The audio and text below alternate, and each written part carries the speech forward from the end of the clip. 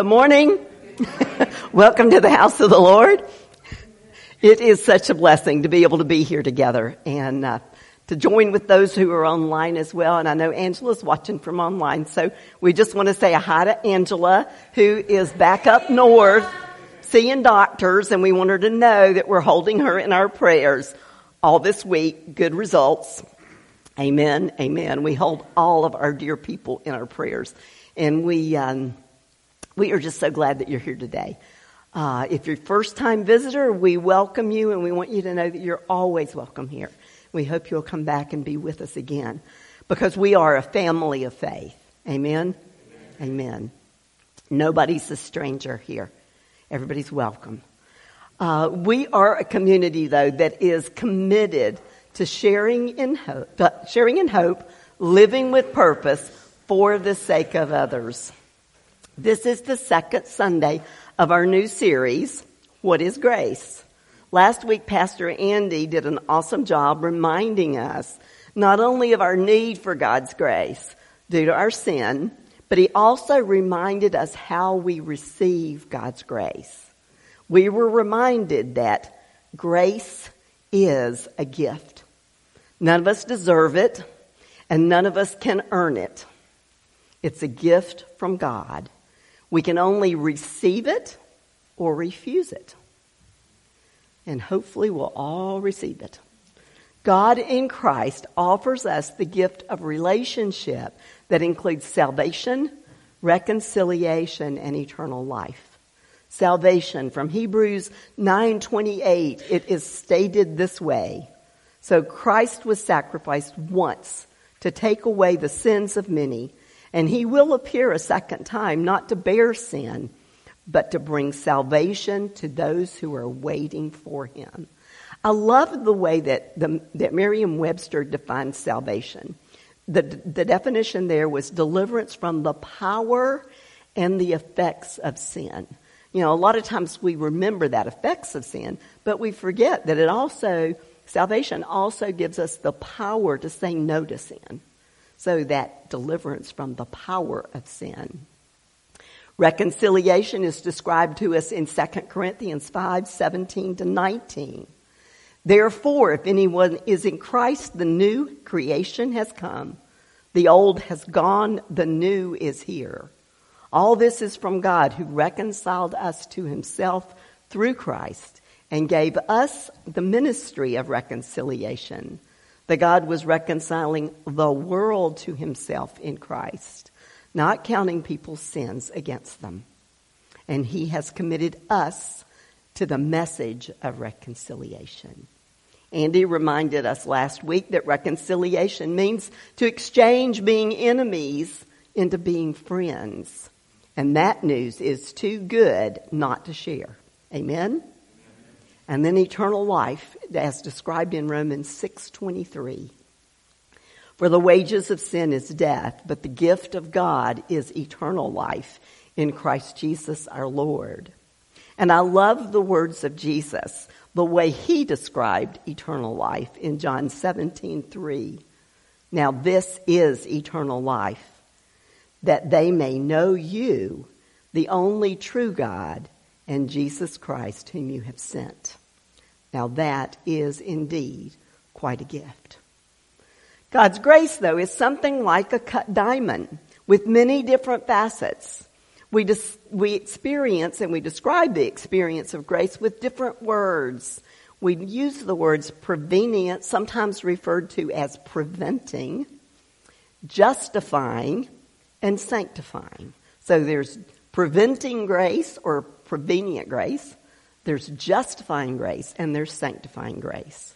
Now, these words relate to various stages in our spiritual journey.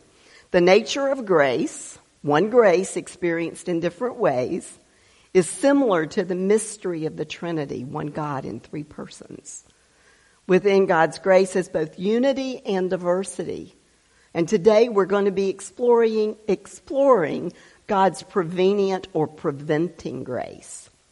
Please join with me as we read our scripture for today. It's from the Old Testament, the book of Jeremiah.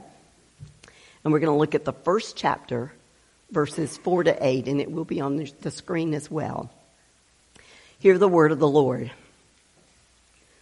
The word of the Lord came to me saying, before I formed you in the womb, I knew you. Before you were born, I set you apart. I appointed you as a prophet to the nations. Alas, sovereign Lord, I said, I do not know how to speak. I'm too young. But the Lord said to me, do not say I'm too young. You must go to everyone I send you to and say whatever I command you. Do not be afraid of them, for I am with you and will rescue you, declares the Lord. The word of God for the people of God. Thanks be to God. Let us pray. Dear most gracious God, this is just, your word is, it just strikes at the very core of us. The very core. You knew us before we were even born. So Lord, we just ask, Lord, that we hear your message today. We hear your words. We take them to heart. Lord, open our eyes and our ears. Continue to draw us to you, that we may continue to grow into the likeness of our Lord and Savior Jesus Christ. And it is in the name of the Father, the Son, and the Holy Spirit that we pray. And all God's people said, amen. Wow, it is hard to imagine. But not only is God's Spirit at work in our lives before we know who God is, but even before we take our first breath. David reflects on the reality of God at work in his life in Psalm 139, verse 13. For you created my inmost being. You knit me together in my mother's womb. And in today's scripture, we hear the same thing as God calls Jeremiah to be his prophet, his spokesperson. Before I formed you in the womb, I knew you. Before you were born, I set you apart. This is God's prevenient grace. God's Spirit at work in us from the moment we're conceived, revealing God to us and wooing us toward a relationship with him. John Wesley described it in this way in his sermon entitled On Working Out Our Salvation. Now his wording, he lived a long time ago, so it's a little different than the way we speak, but I'm going to quote him, so listen closely. There is no man, unless he has quenched the Spirit, which is wholly void of the grace of God. No man living is entirely destitute of what is vulgarly called natural conscience. Natural conscience. But this is not natural. It is more properly termed preventing grace. He called it preventing grace. Every man has a greater or lesser measure of this, which waiteth not for the call of man. Sooner or later, good desires, although the generality of men stifle them before they can strike deep root or produce any considerable fruit. Everyone has some measure of light, some faint glimmering ray, which sooner or later, more or less, enlivens every man that cometh into the world. And everyone, unless he be one of the small number whose conscience is seared as with a hot iron, feels more or less uneasy when he acts contrary to the light of his own conscience. So that no man sins because he has not grace, but because he does not use the grace which he hath. And that's John Wesley, the founder of Methodism, speaking about prevenient or preventing grace. God's prevenient grace. His prevenient grace, the Spirit of God, the light of true life, given to us by our Creator as we were knit together in our mother's womb. God knows every human being that lives, whether they know him yet or not. And God, in his love, desires to pour the fullness of his grace upon their life. That's salvation, reconciliation, and eternal life. No one, ladies and gentlemen, is beyond God's love. There's hope for all. Maybe that's where some of you are today, in need of hearing that you are not beyond the love of God and his desire to be in relationship with you.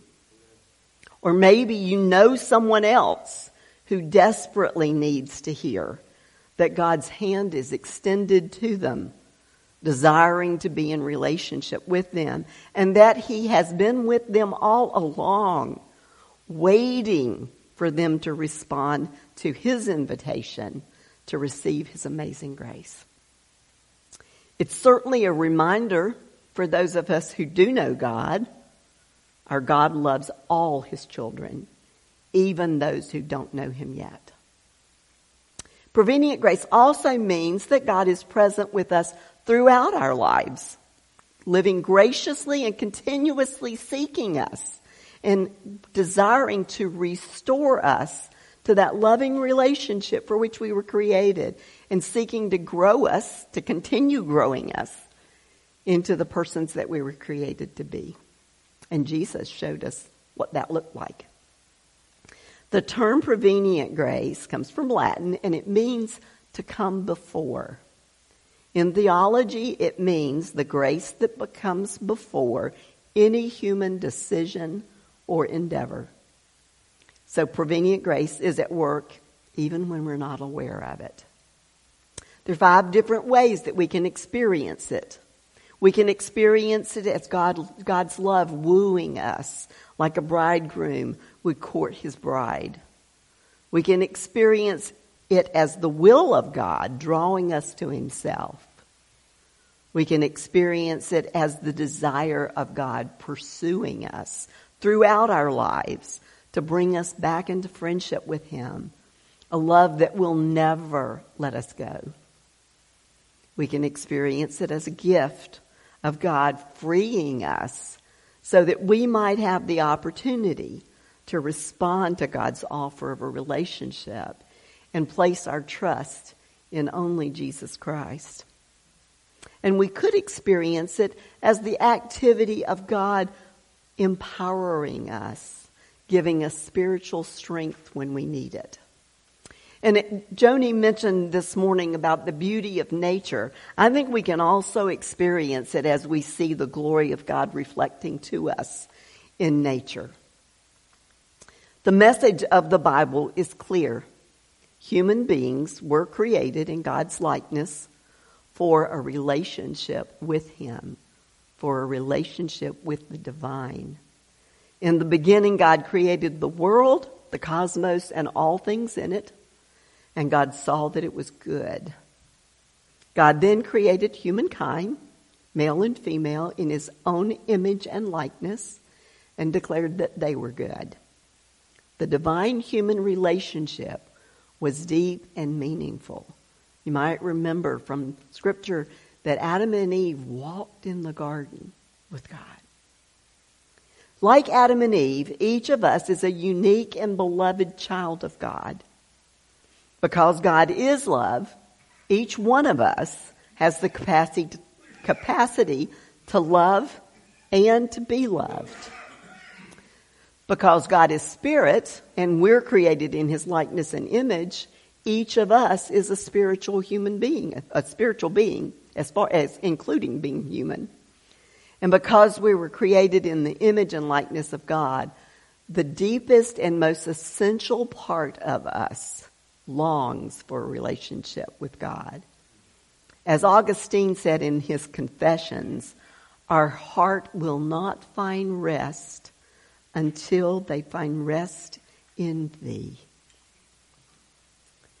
The bad news of human sin is preceded by the good news of our origin in God.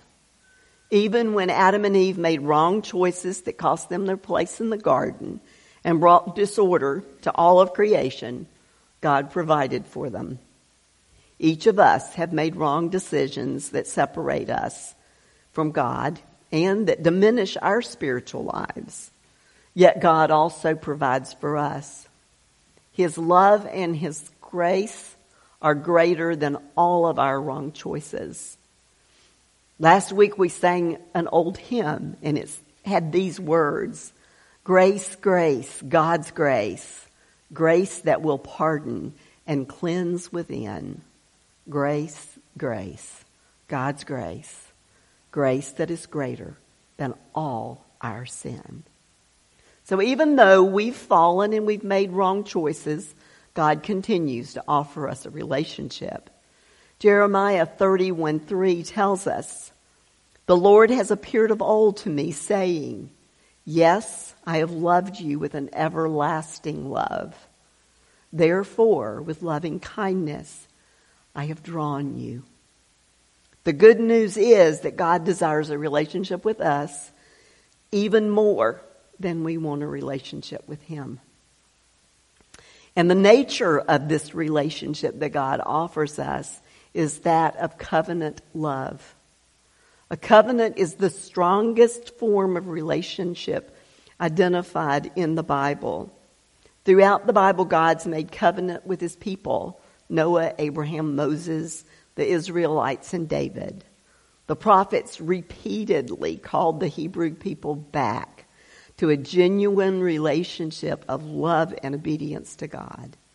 They proclaimed God's promise to make a new covenant with the people. Jesus offers us that new covenant and a new relationship with God. It is a relationship of love and grace. It's a divine love. And the Word became flesh and dwelt among us. And we beheld His glory, the glory as of the only begotten of the Father, full of grace and truth. John 1:14. It's a seeking love. And Jesus said to him, Zacharias, "Today salvation has come to this house, because he also is the son of Abraham. For the Son of Man has come to seek and save that which was lost." It's an everlasting love. Oh, give thanks to the Lord, for He is good. His mercy endures forever. Psalm 136. And it is a gift of love. For God so loved the world that He gave His only begotten Son, that whosoever believes in Him should not perish, but have everlasting life. John 3:16. So God is not only the initiator and the source of grace. All grace is prevenient in that it precedes and it enables any movement that we make toward God. God takes the initiative to seek us. Now, that's hard for us because we are those people who like to say, I'm doing this and I'm doing that. But if you're here today, it's because God called you to be here today. Don't forget that, ever. We experience this divine initiative as God's grace. And it's that grace that calls us and draws us to seek Him. Prevenient grace helps us to overcome our brokenness and our alienation. You might remember the prodigal son story, where the son asked his father for his inheritance before he died, and he took it and he blew it away, and then finally he ended up coming back to the father. And you might remember from that story that the father was waiting and looking for him, and he saw him when he was coming down the road. Think about that. This son had been gone for a while, but that father every day was looking for him and waiting for him to come back. And then we get the response of the father. He runs to his son, throws his arms around him. The son tries to say to him, I'm sorry, Father, I've sinned against you. And he doesn't want to hear any part of that. The father says, quick, bring the best robe and put it on him. Put a ring on his finger and sandals on his feet. Bring the fatted calf and kill it. Let's have a feast and celebrate. God celebrates when one that was lost comes home. And then the other son. You might remember from that story there are two sons. The other one had stayed there. He'd been faithful. But when the father throws this feast for the one who had gone away and blown all his money, that one didn't want any part because he said, I've been here working. I've been faithful to you. And you're throwing a feast for him? You never did that for me. And the father says to him, my son, you're always with me, and everything I have is yours. But we had to celebrate and be glad because this brother of yours was dead and is alive again. He was lost and is found. No matter where you are in life, know that God has been working in your life, throughout your life, drawing you to himself. Now you may be wondering, how have I experienced God's prevenient grace? How do I see it in my life? Now there's 6 different ways that you can experience his prevenient grace. We can experience his prevenient grace working through the events of our life, both positive and negative events. The Holy Spirit can speak to our minds and our hearts through our struggles, our frustrations, our difficulties, and our pain, as well as through the blessings of this life. Maybe you have failed to be faithful, to remain faithful to God. Know that he will never give up on you. Allow his prevenient grace to call you back home. Allow his mercy, his grace, and his strength to help you face a different future, one where he leads and guides you. We can experience God's prevenient grace through the care and sacrifice of others who embody God's love to us. Our parents, our grandparents, other relatives, friends, people who know and love God and who give of themselves to help us to know the love of God. I always think of my maternal grandmother when I think about those people who showed us the love of God. We can experience God's prevenient grace through the body of believers, the church. The church helps us experience God's grace and presence in our life through corporate worship, through prayer, through the sacraments, and through small groups. As we come together and we share our lives with one another, as we seek God together, and as we shoulder one another's burdens, we can actually experience God's presence. We can experience God's prevenient grace through the Holy Spirit that awakens our conscience and convicts us that we can never reform ourselves or earn a place in God's family. Blessed are the poor in spirit, for theirs is the kingdom of God. This can lead us to accept more of God's grace that will enable us to live as God desires for us to live. We can experience God's prevenient grace through the Holy Spirit courting us, never forcing us. He never forces us to do anything. He may put a little plant idea in your heart and your mind. You may say, no, you don't want to do that. And then you'll go about doing stuff your own way. And then that thought will come back. And then you'll go about doing stuff your own way. And then that little thought will come back. But he never forces. It's gentle. Yeah. We have to accept it. Or we can refuse it. But the Holy Spirit works. We can experience God's prevenient grace through us to other people. God can work through our words, through our attitudes, yes, attitudes, and actions to help others open their hearts and lives to God's prevenient grace. We are really, really blessed as we come to see how God can use us to minister to somebody else. God's prevenient grace leads us to a decision point and some important questions that each one of us have to answer for ourselves. Questions like this. Do I want to experience more of God's goodness?